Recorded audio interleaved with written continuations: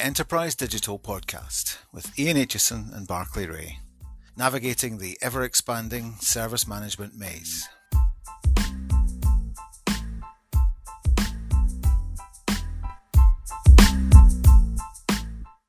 Well, hello, it's another Enterprise Digital Podcast. It's Barclay Ray as ever, and as ever too, it's Ian Aitchison. Ian, how are you doing this week?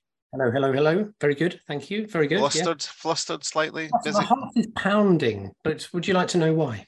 Well, you're going to tell us anyway, so yeah, on you go. My heart is pounding because this week, today, I've drunk too much coffee. But I'm reassured, I'm going straight into this week's trivia, I'm reassured that I've drunk too much coffee and everything will be fine, because I'm reading about a study that came out just this week saying the study has found all types of coffee are associated with a reduction in the incidence of cardiovascular disease and death from any cause. Now, that's really intriguing. Any cause? Well, like being run over, coffee will save you. Those are literally the words that it says. So I need to dig much, much deeper into it, but I had a few extra cups of coffee today on purpose. So my risk of death during this podcast is greatly reduced. The more coffee we drink, the less chance we've got of popping it sooner rather than later. Okay, well, that's interesting. And I probably haven't had enough coffee today, actually. But let's see if we can get the coffee buds roasting with our conversation. And yeah, that was a terrible link. I know I was floundering around for something to say there. Something better than that. Yeah. Coffee's great. I've had loads of it. I'm absolutely jumping on it. So let's move on. Our guest today is Lisa Thomson. Lisa, how are you? I'm good, thanks. Yeah, great to see you. Welcome to our podcast. You and I have interacted over the years, and I know that you run successful HR business and have been doing that for some time. Tell us just briefly a little bit about yourself and, what you do now and how you've got to where you are, because we're going to have a great conversation about sort of people management and leadership and a few other things, employee experience, etc. But give our listener a quick background. Of course. Yeah. So, well, as you know, I had a career initially running HR and people functions in a number of tech businesses for a number of years. And then 9 years ago, I set up Purpose HR as a consultancy. So essentially what we do is we provide HR services and advice to SME and growth businesses that are not quite at the size to need a full in-house HR or people department. So we provide a full service of everything to do with employing, developing, looking after and managing your staff. And mainly our clients are tech businesses and a lot of kind of investor-backed or entrepreneurial startup and tech businesses. So I'm sure we'll have lots of interesting stuff to talk about. I have the really difficult conversation sometimes that HR has to have. Are you involved in all of those? Absolutely. Everything from conversations, performance discussions, feedback. Sometimes that feedback's not always for the employees, sometimes it's upwards for the management.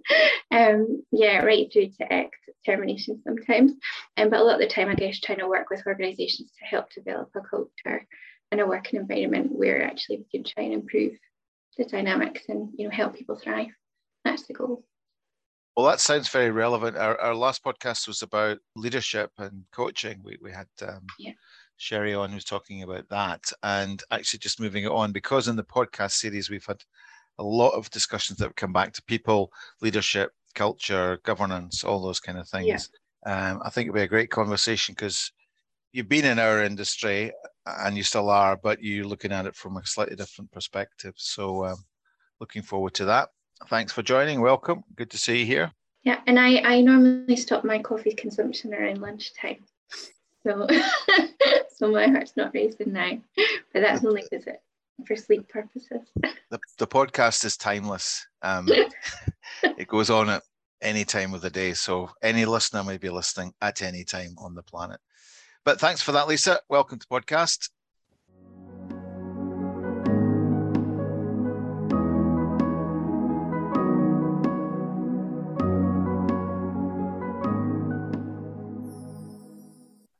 Right, let's get started.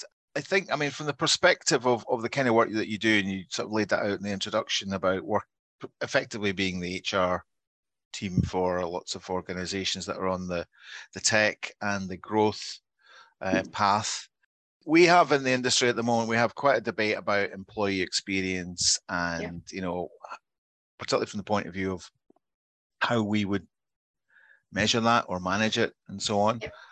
But that's predominantly from the technology perspective, how people interact with stuff, what their experience is like. Can you give us a bit of a, maybe just as an intro to sort of frame the bigger perspective on that? As is that a debate in the HR world that is wider about how we retain people, how we attract people, how we manage that situation, and has it changed in the last few years? I mean, absolutely. I think even the sort of terminology around HR is definitely shifting and changing. So what you'll see in a lot of organisations now is that what was previously HR departments, when I talk about people and culture functions, and a role that you now see that probably you wouldn't have seen 10 years ago, when we worked together, certainly, is like an employee experience manager, for example. People whose whole role is to actually manage that experience of employees right through from the recruitment, the onboarding, the employee engagement, how engaged, how motivated, how satisfied are the employees. That's almost like a whole new discipline within HR. And maybe it was something that was captured through other roles before, but there's a lot more focus on it now. And I think if you think about maybe what are some of the trends pushing for that, you're looking at the fact that we're seeing huge churn in a lot of businesses, seeing more turnover for employees, and the huge sort of competition for talent. And obviously, particularly the sector that we work in, technology, as you'll know, there's a shortage of key skills. So organisations are really often competing for top talent. So they really do need to make sure people are not just happy, but motivated, engaged all the way through their employment. Interesting what you're describing there, employee experience from the HR perspective. Feels like you're saying you're keeping in contact with the employee throughout their time as an employee, rather than just those significant events when something's gone wrong. That's the and I'm going to connect Darky back to, we talked about ITSM and digital employee experience, and we talked about how ITSM is reacting to things that go wrong, and how digital employee experience is about knowing what's happening all the time and that everything's okay. So maybe there's a parallel that we're seeing there. It's about caring about the whole journey. I think you're right. I mean, there's two things I could call out about that. So, there's more and more tools now that are regularly used. We do things like pulse surveys with our clients so that you're doing regular check-ins to get the feedback from staff. It's no use. I mean, you probably heard of things like exit interviews. It's of limited value to find out what was not working out when somebody's already up sticks and gone, taking a new job. So, there's regular ways of kind of getting feedback from people. But also sometimes, the key thing is for managers to make sure they're regularly talking to staff and having proactive conversations. Those are the things we encourage. What's your opinion on, what was it called in one of our podcasts, Bossware, but technology that's monitoring people's activity? So rather than monitoring their experience generally, but are they working? Are they working now? Are they in front of their screen? What are they doing in front of their screen? Are they doing the job which we all know is a bad thing, right? We all know it's a bad thing, but from an HR perspective, what's your take on that? I mean, I suppose for me, it's what would drive that, and why would an organisation choose to implement something like that? And for me, that's coming from a position of lack of trust. 100%, yeah. And so, what we work with our clients with is around often, the culture and the values. And so often that trust element is a key part of what we would call, I guess, the psychological contract and the engagement of the employee with the organisation. So lots of organisations will talk about trust as a value, but that would be a clear, shining example of where they're not living that in practice. Using a tool like that. And I mean, I know that some of the environment is that this is almost like a safety net that organisations are looking at for having people work from home or things like that. But we're seeing more of a shift, and certainly the environment is where people want to work and where they'll move with their feet, and where they'll prefer to be is where they're trusted and they're maybe measured on their outputs and their delivery, and they're empowered to achieve, not scared to go to the toilet. Let's put it that way. One of the areas that I think that I'm quite interested in from what you were saying, and in terms of the industry, is this whole idea of the entrepreneurial profile and development. And you need to have some, I suppose, some special skills to set up a new business and to drive it, and a lot of that is probably not about doing things according to a process or a predefined way of working. It's identifying the new and the opportunity and so on. Yeah. How do you deal with that in terms of reining people in? Because there's always a point where a business can't be done in a kind of chaotic entrepreneurial way. It's got to start being a bit more structured. Yeah. What are the sorts of things that you do? And I mean, particularly, I guess, in tech as well, you're going to get people who are kind of techie focused and not people or business focused particularly, perhaps. Yeah. How do you sort of build that in so that you can get them working in a more structured way? Well, there's a couple of points I'd like to chat about on that. Probably one about the founders and the entrepreneurs themselves, and then secondly about what we would see as kind of the stages and inflection points of growth in an organisation as they scale. So if I start with the founders themselves, and I'm an entrepreneur. I started my business 9 years ago. Now employ over 20 people in Purpose HR, and I sold that to become part of a larger group last year. There's certain traits around being willing to take risks to do things like that and set up a business. It isn't, it's not for everyone. But equally, you also have to be willing to, I guess, do things a bit differently or want to challenge norms. That's often a trait of successful entrepreneurs. Now, that in itself can sometimes, not to make too many generalizations, but sometimes it can mean that entrepreneurs and founders are not necessarily always the best natural people managers or people leaders. And that can apply across any industry, including mine, but particularly sometimes in tech, the people that have got really passionate and excited about developing an idea or a product. To be able to build a business, they need to then build a team and surround themselves with other people. And what we've seen is, I guess, two different paths. You see entrepreneurs that are willing to then invest in their own development and to build the skills and want to become, a strong people manager and leader, and self-aware. That's the key thing, I guess, coachable, and want to work on the skills, to be able to then manage a team, motivate people, empower others and lead others. Equally, sometimes actually they're self-aware enough to say, these are my strengths and these are potentially some of my gaps. And to build a really strong, successful team, what I want to do is look at that and bring in people that complement that and complement me. So that can be in operations, can be in people, on the people HR side, or it might be in other areas like marketing and sales. So that's one area to your question. I think the other bit of your question around what works when you're maybe a small startup and you want to be really flexible and you want to be agile and just get on with the tasks. There is a balance of that as your organisation scales, and we see that on the HR side.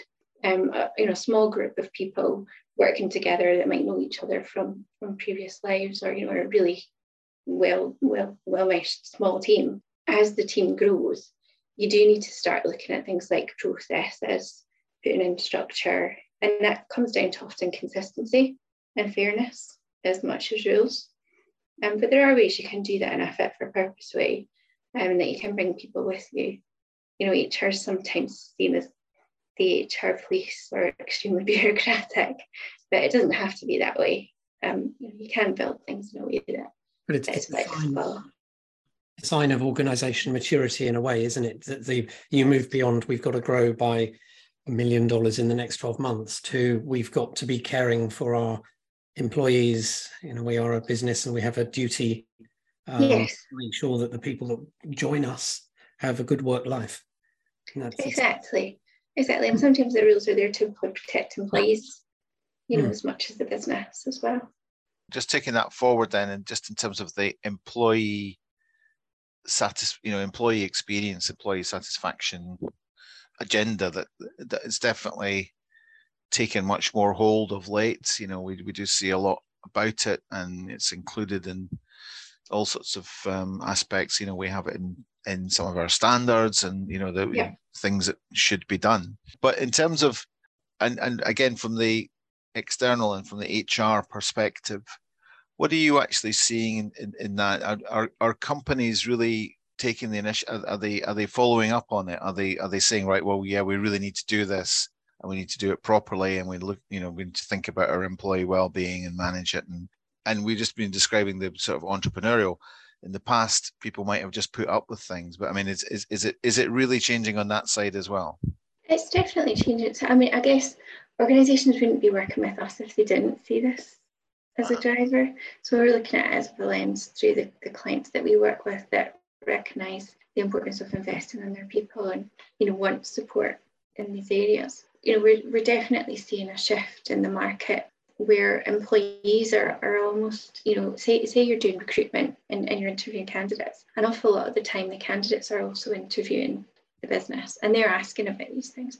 The types of things that come up, how will I get feedback? What are the routes for career progression?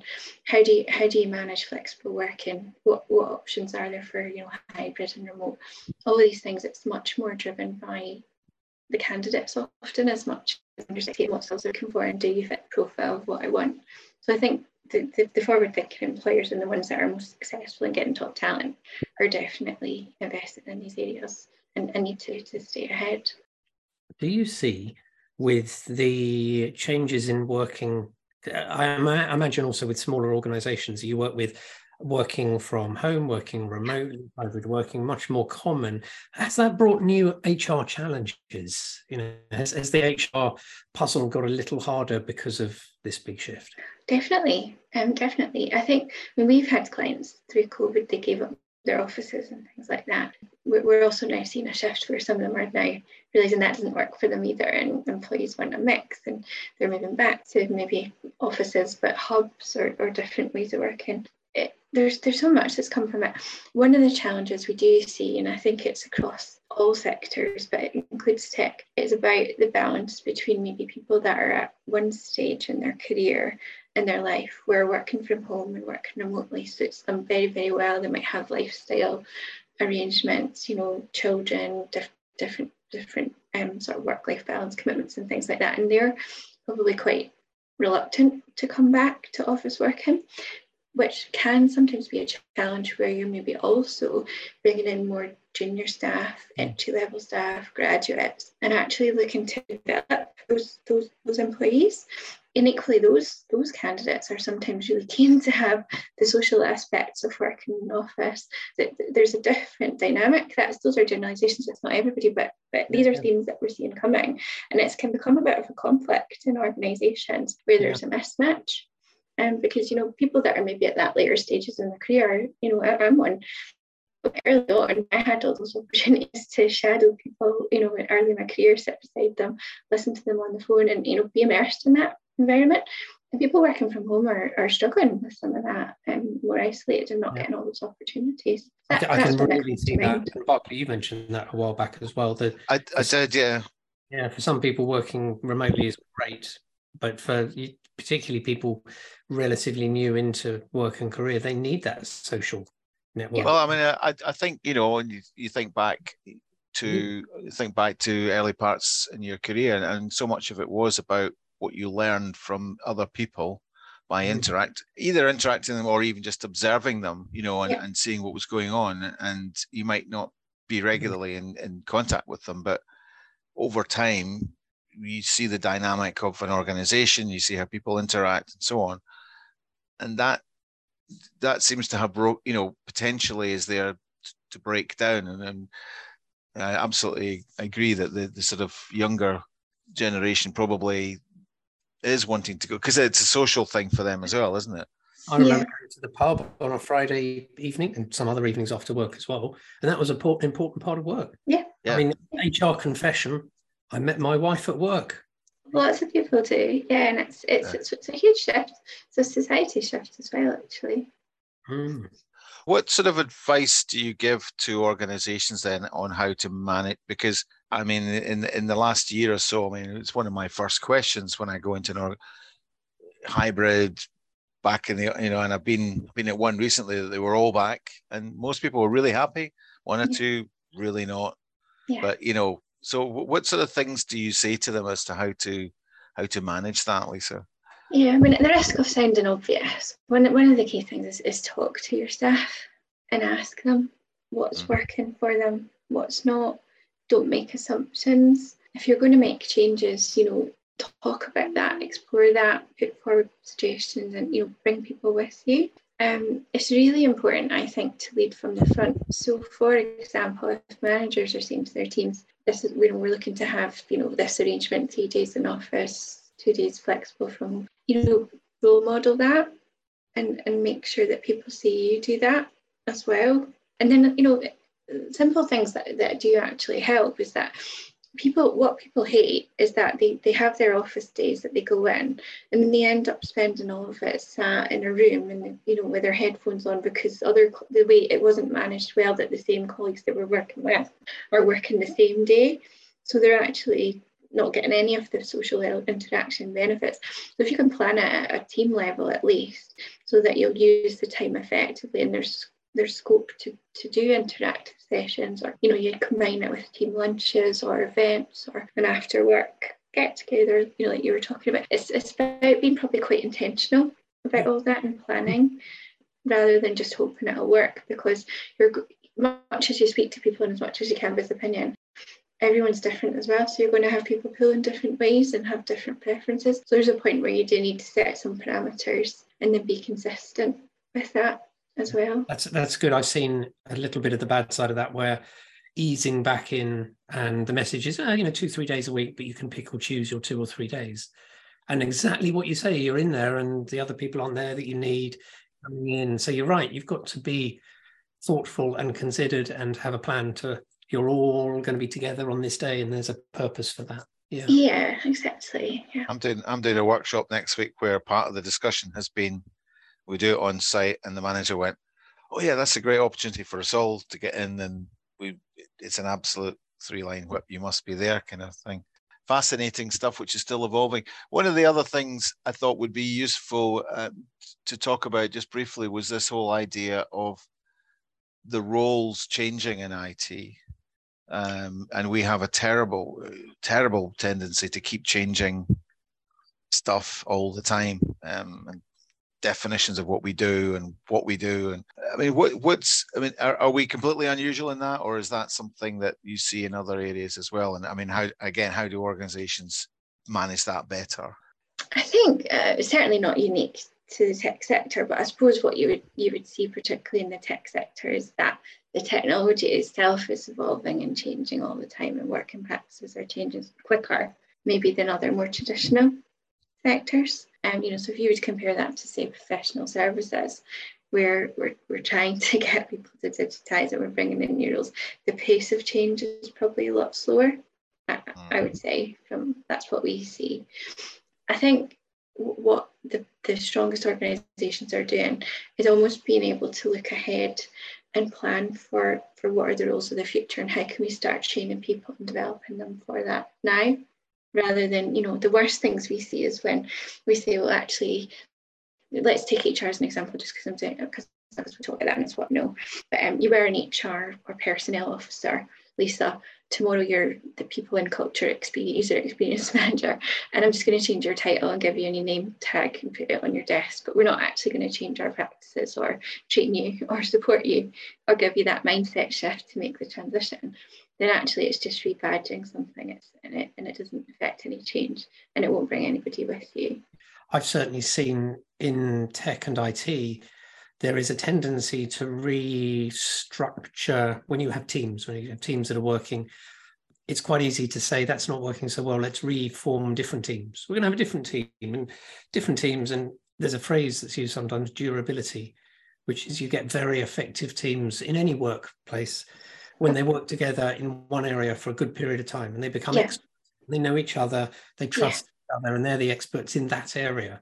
Time you take the opportunity to reform the structure a little bit, although there's good intentions and often good benefit, you also take a step, you break some of that durability, the disruption that stops people being really excellent at what they do sometimes. Yeah, it might affect people's confidence, affect their relationships, affect their interactions. So it's almost that you've got to reinvest in that to give them time to adapt. You've got to think how valuable is it to keep doing that over and over. got one really important question as well before we come back to Berkeley. In an HR organisation you run, what's the name of the company again? Sorry, it's Purpose HR. Yes, there we are, Purpose HR. So my question is, who does the HR for Purpose HR? See, that's a great question. So my company was acquired last year. So I sold the business last year. So I now run it as a group company within a larger group called AAB, which is an accountancy and business services firm. So we now have access to an HR department. So this has been a big shift change for us, because previously we were, if I say like the cobbler's shoes, if that makes sense. Yeah. So, I'm trying to run the business, service the clients, manage our own HR, and I'll be the first to admit sometimes, when you're juggling a lot of balls, you don't always focus on practice what you preach as well as you could. So that's actually been one area that's helped us a lot to have that access to that support and structure, and a finance department and a marketing department. So my number of hats is vastly reduced. I know that feeling well of sudden relief of actually you're part of something a little bit bigger and it's just got a little bit more structure. Just rounding off then, so when we've covered quite a lot there about, various aspects of employee and people management and so on. Do you think that we are moving, and I will restrict this to tech initially, but do you think we are moving to a more ethical way of working? I mean, I actually, particularly over the last few years, it's occurred to me that IT is and always has been quite an ethical business, particularly internally within organizations, because it's there about protection, or was very much focused on that. The commercial side is slightly different, but as an industry, do you think we are managing to maintain that level of integrity and value our people as much as we should or could be doing?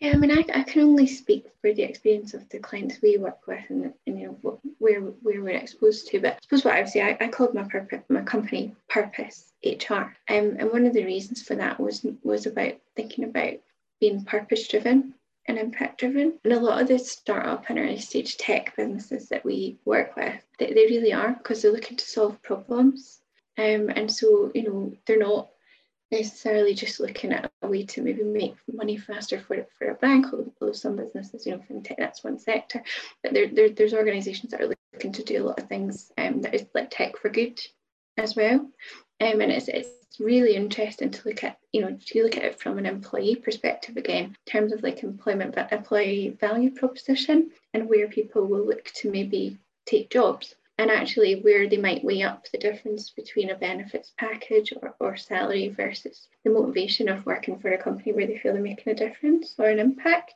And that is a real driver. It's not just fluffy.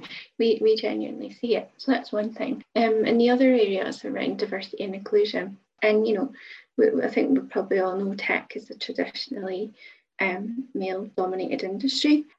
Gender is only one aspect of diversity, but one of the things that increasingly companies are coming to us for advice and support on, and an earlier stage in their growth planning as well, is around, well, how can I make sure that I'm an attractive employer to diverse candidates? What can I be doing to be more inclusive? What practices do we need to put in place now?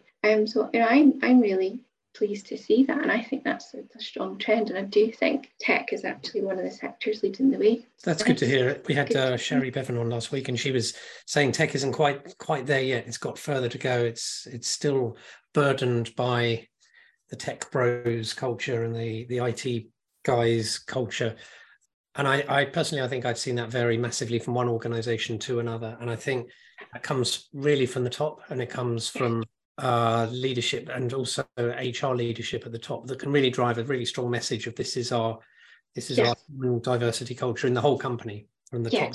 And when you get that right, you see a whole company shift. And I think organizations as well, working with startups, they can be intentional about that from the outset, and that actually lets them build an organization that's maybe values driven, which is great to see. I think that's a great way to round off, because that whole thing about values and leadership is where we do tend to keep coming back to that, and of course it is incredibly important, but it's good to hear from another perspective as well. So that's great stuff. Thank you, Lisa. Thank you very much for that.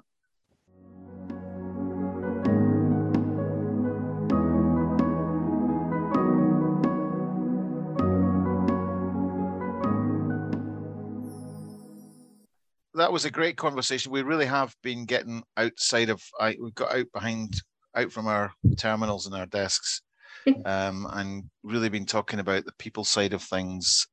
Really good stuff. Thank you, Lisa. Ian, you have a question for Lisa. We mentioned earlier that the importance, the social aspects of work, the human aspects, the going to the pub, the having a drink together, whatever that may be. And of course, Lisa, as you know, we love to collect good drinks from our guests. Yeah. The podcast bar is long and wide and is very full of many, many very attractive drinks, all of which I'm looking forward to drinking on there for the HR drink of choice. So Lisa, what would be your recommended drink to our podcast audience? Oh, normally mine would be a wee Prosecco, definitely. Not for me for another couple of months until baby arrives in December, which you can't see just now. But yeah, so normally that would be my drink of choice. I've got a little while to go, but January onwards. I'm sure you'll enjoy that next one when you can. Well deserved. Middle of the night, very sleep deprived, but also very happy. So that's great to hear. Yeah, and glutton for punishment as well. You got 2 already, is that right? Number 3. Blimey. Okay. Good luck with all that. I hope it all goes well. Lisa, how do people get hold of you? What's if they want to have conversation or follow up with you? Yeah, a couple of ways. So as you probably know, Bertie, very active on LinkedIn. So Lisa Thomson, Purpose HR. So look me up on there. Feel free to connect. Or our website is www.purposehr.co.uk, and you find out more about us and our team and services there. So yeah, please feel free to get in touch with any questions. Great stuff. Thank you for joining us. It's been a really good conversation. I really appreciate your time as well, because I know you're busy juggling lots of things as an entrepreneur and business leader and so on. So and I know you're quite active in that community. Was it Startup Grind community of supporting entrepreneurs and business people? Yeah. So that's great. Thanks for joining us, and we'll see you again. Well, we'll see you on the other side when you've got the full complement next year sometime. Brilliant stuff. And thanks, Ian. Thanks again. We'll see you soon. Thanks very much. Cheers. See you next time on the Enterprise Digital Podcast. Bye.